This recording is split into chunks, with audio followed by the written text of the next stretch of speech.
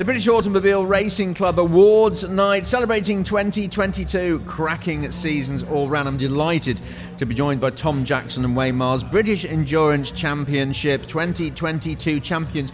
Guys, that's got a nice ring to it, hasn't it, first of all?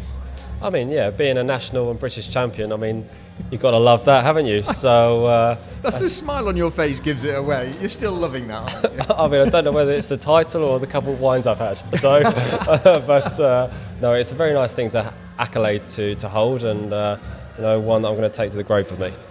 So, give me a recap of your season. Highs, lows, consistent. Come on, what was it like? Well, the first race, we did have a failure with the car, so it was a bit down. We enjoyed it. Oh, first of all, we had a problem. We had to start at the back of the grid, didn't we? So we started at the back of the grid, worked our way through, and we was in with a good shot. We was in second position in the end, in with a good shot at winning. And then we had an oil leak, and we couldn't cure it. So it was a bit of a downer. And then we thought we had no chance. And then just slowly throughout the year, we picked up on points, won a few races, and then it was all to go for in the last race. The clue is in the title here, endurance, isn't it? You've got to be in it for, exactly. And it's the cliche, isn't it? You've got to be for, this is not a sprint job. This isn't it for the long haul. So sometimes when things go wrong, that's one race. That's not the end of the season at all, is it? That you just got to pick yourself up from that. Yeah, no, definitely. Yeah, I mean, like we'd committed to the whole season, so we didn't really have a choice. We signed up for the whole year, so. Yeah, it was unfortunate we had the DNF from round one, but as you said, you keep on going. You never know what misfortunes others might have. Hopefully you've got a bit of luck on your side and you've got your bad luck out of the way round one, and you can carry on going. As Wayne said, out of the 6 races we did this year, we won 4 of them, and another podium, second place in the other one. So I think, to win 4 out of 6 races, that's a very high percentage, and credit to the team after that. The car ran faultlessly all the way, and Wayne didn't get any more penalties or mistakes, so it's quite an easy drive for us. Tom, you got one of them as well. Yes, he got in first. Yeah. Which brings me to an interesting question, because if you are a single entrant driver, you often race against yourself. People say this, don't they? And they have themselves to blame when things go wrong. Mm-hmm. When there's a pairing of you, is it much more difficult? Is there a psychological difference to the way that 2 people race to the way that 1 person races? Do you want me to go? Yeah, go. I think, from spending a lot of time with Wayne and understand his sort of psychology a lot better, he feels a certain amount of pressure to bring the car back and to deliver to me. As I feel a pressure to deliver and put it on pole and get the results that he would want from me. So in the back of your mind, yes, you do have that responsibility. You're racing as a team, as a duo. But when there comes to issues and problems, if he does something wrong, I'm quite happy to tell him he's done something wrong. But in the back of my mind, I do, obviously.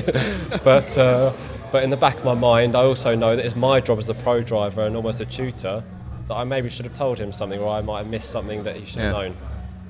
So I guess you share the spoils. And you share, the victories and the bad times as well, don't you? And that's when you should have shut the door and the 2 of you have that conversation about what could have been, should have, could have, would have sort of thing, isn't it?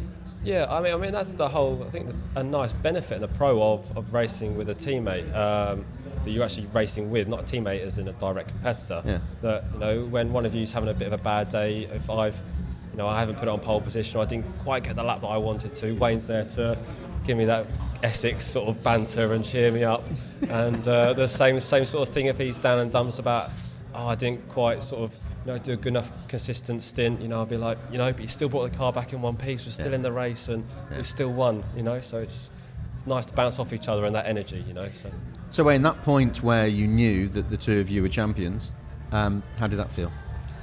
It was just unbelievable. So I was just so pleased. We got into that last race and we knew we was in with a chance, but one of the other cars had 2 pros in the car as well, and we thought, and we was 2 points behind. The points are very, very tight, and we wasn't sure. We was there to do it, but we didn't think that we would reality. And then it was up and down. I was with Tom's nan, and we was like, we can do it. She was really getting excited.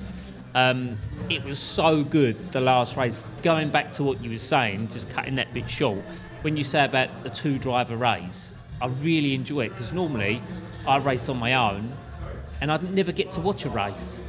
And it is so good to go out, do your stint, bring the car back, and then carry on watching the race. So it's really good.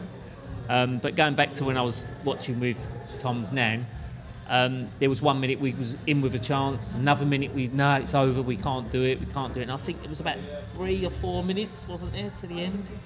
It was really low on the minutes left of the race, and we done it. Yeah. So, the car that you won in the Mercedes GT3 is an incredible bit of kit, isn't it?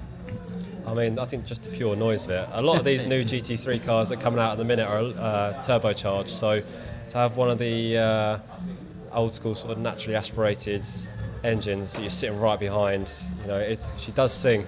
So yeah, I guess the whole thing sort of throbs around you, doesn't it? In endurance racing, you get a full sensory blitz from it, don't you? It's an awesome car, absolute awesome. It's the first car realistically that I've raced properly being a front engine as well, and you get in it and it just looks a beast. You can't even see the end of the car; it's huge.